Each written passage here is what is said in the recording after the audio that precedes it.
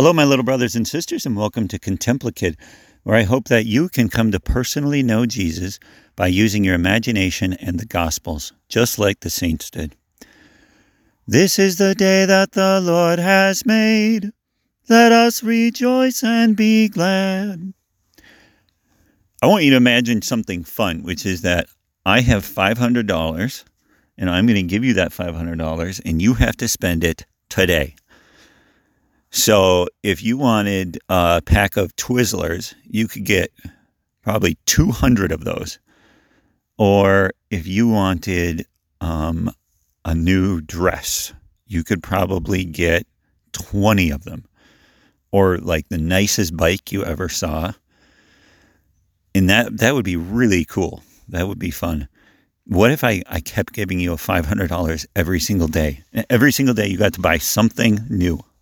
Like, what would you get? What would be the first thing you get? And I just kept doing this, like every day for weeks. Do you think you just get happier and happier? It seems like you should, but this is the great mystery of life, is that you wouldn't. If that would make you happier and happier, that means that the happiest people on earth must be those with the most money, because they can have all the nice things. And that's not true. The happiest people in the world are not the people with the most money. In fact, for kids, the kids that have the most money, for instance, like child actors or actresses or singers who become famous as kids, often by the time they're adults, they don't even want to live anymore. They're so sad. Sometimes they just don't want to live anymore. And so that's not the way to reach happiness. So, but it seems like watching TV and eating candy and having nice things are the way to be happy. But they aren't. So there must be a secret way to happiness. To waking up every morning with a smile on your face, whether it's raining or snowing or sunny outside. And that secret is love.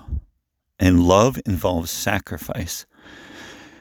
And that is what Lent is all about, is knowing that it is not the things that make my body happy that make me happy forever. It's not eating hamburgers on Friday that is the most important thing. Or it's not watching movies or eating sweets. And so we sacrifice in Lent because we know it is the love of Jesus that makes us happy. And love involves sacrifice. And the first reading today at Mass is one of the greatest stories of faith and sacrifice in all of the Bible. You probably remember Abraham and Sarah, and God promised them a child. And when he did, Sarah was so old that she laughed. I don't know if you remember that story, but the 3 angels were there. And she laughed because she thought it was so funny that she should have a kid because she was so old. They were like 90 years old or 100 years old when they had Isaac. So the joy that Isaac must have given them when the Lord gave them this baby after 90 years, wow, they must have been so overjoyed, and how much they must have loved him. Well, in the first reading, God asked Abraham to go and sacrifice his son. That means to kill him and to offer him to the Lord. In the Old Testament, the Jews would offer animals to the Lord as a sacrifice. It was a way of taking something that was good and offering it to the Lord to show them how they loved him. And it's hard for us to understand, but it's the same way with us during Lent. That's what we're doing with sacrifice. So Abraham takes his son up on a mountain, and he's going to do what God asked him. Wow. What faith. It's a weird story, right? That you can imagine that he was going to go kill his son. But at the last minute, God sends an angel, and he says, do not lay your hand on the boy. Do not do the least thing to him. I know now how devoted you are to God. Abraham believed that if that's what God was asking him to do, then that was where happiness lied. And it's hard to imagine that God could ever even ask anybody to offer their son as a sacrifice, even if it was just a test. So we pray that we can have the faith of Abraham.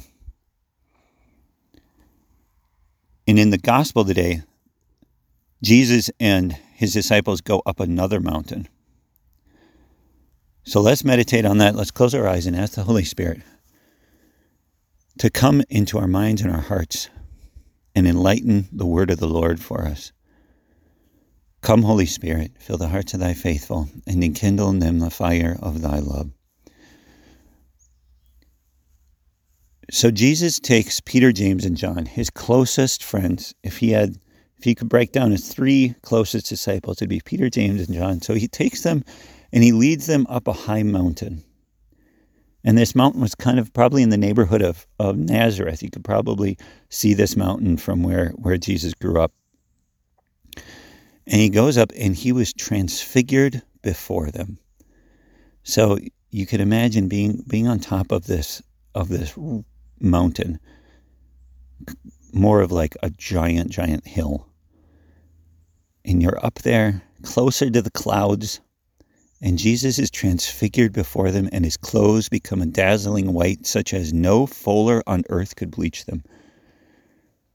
He became as if light was shining through him. When Moses went up a mountain and talked to God, and he came back down the mountain, he had to wear a veil over his face because his face was shining so brightly, it would hurt people's eyes. And that was only from having seen God.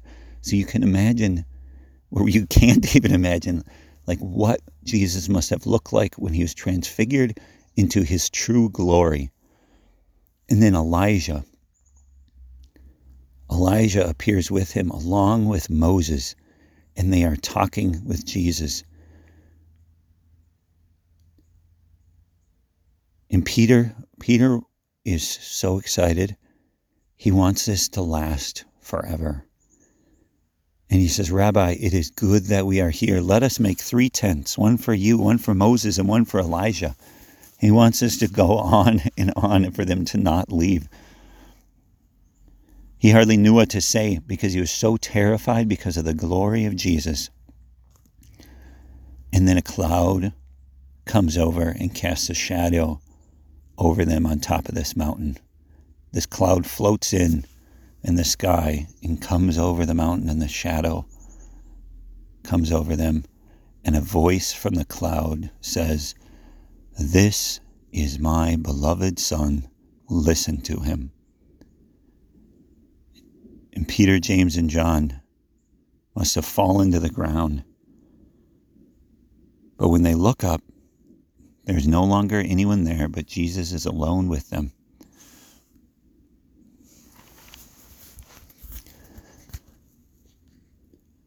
And they start walking down the mountain. And I want to imagine that you are there with them and you're walking back down the mountain.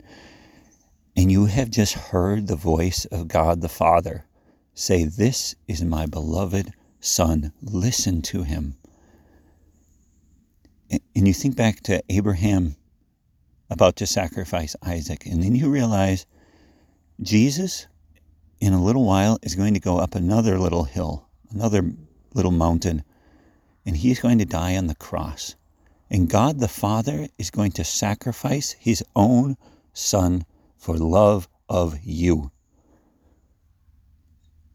Not all the people, the world in general, but specifically for you and for me. He's going to ask Jesus to offer himself on the cross. God is going to do what Abraham would have done, but was stopped from doing. He's going to sacrifice his only Son out of love. I want you to ask Jesus to help you understand this, because this is the hardest question there is. How could God the Father love his Son so much and ask him to die on the cross?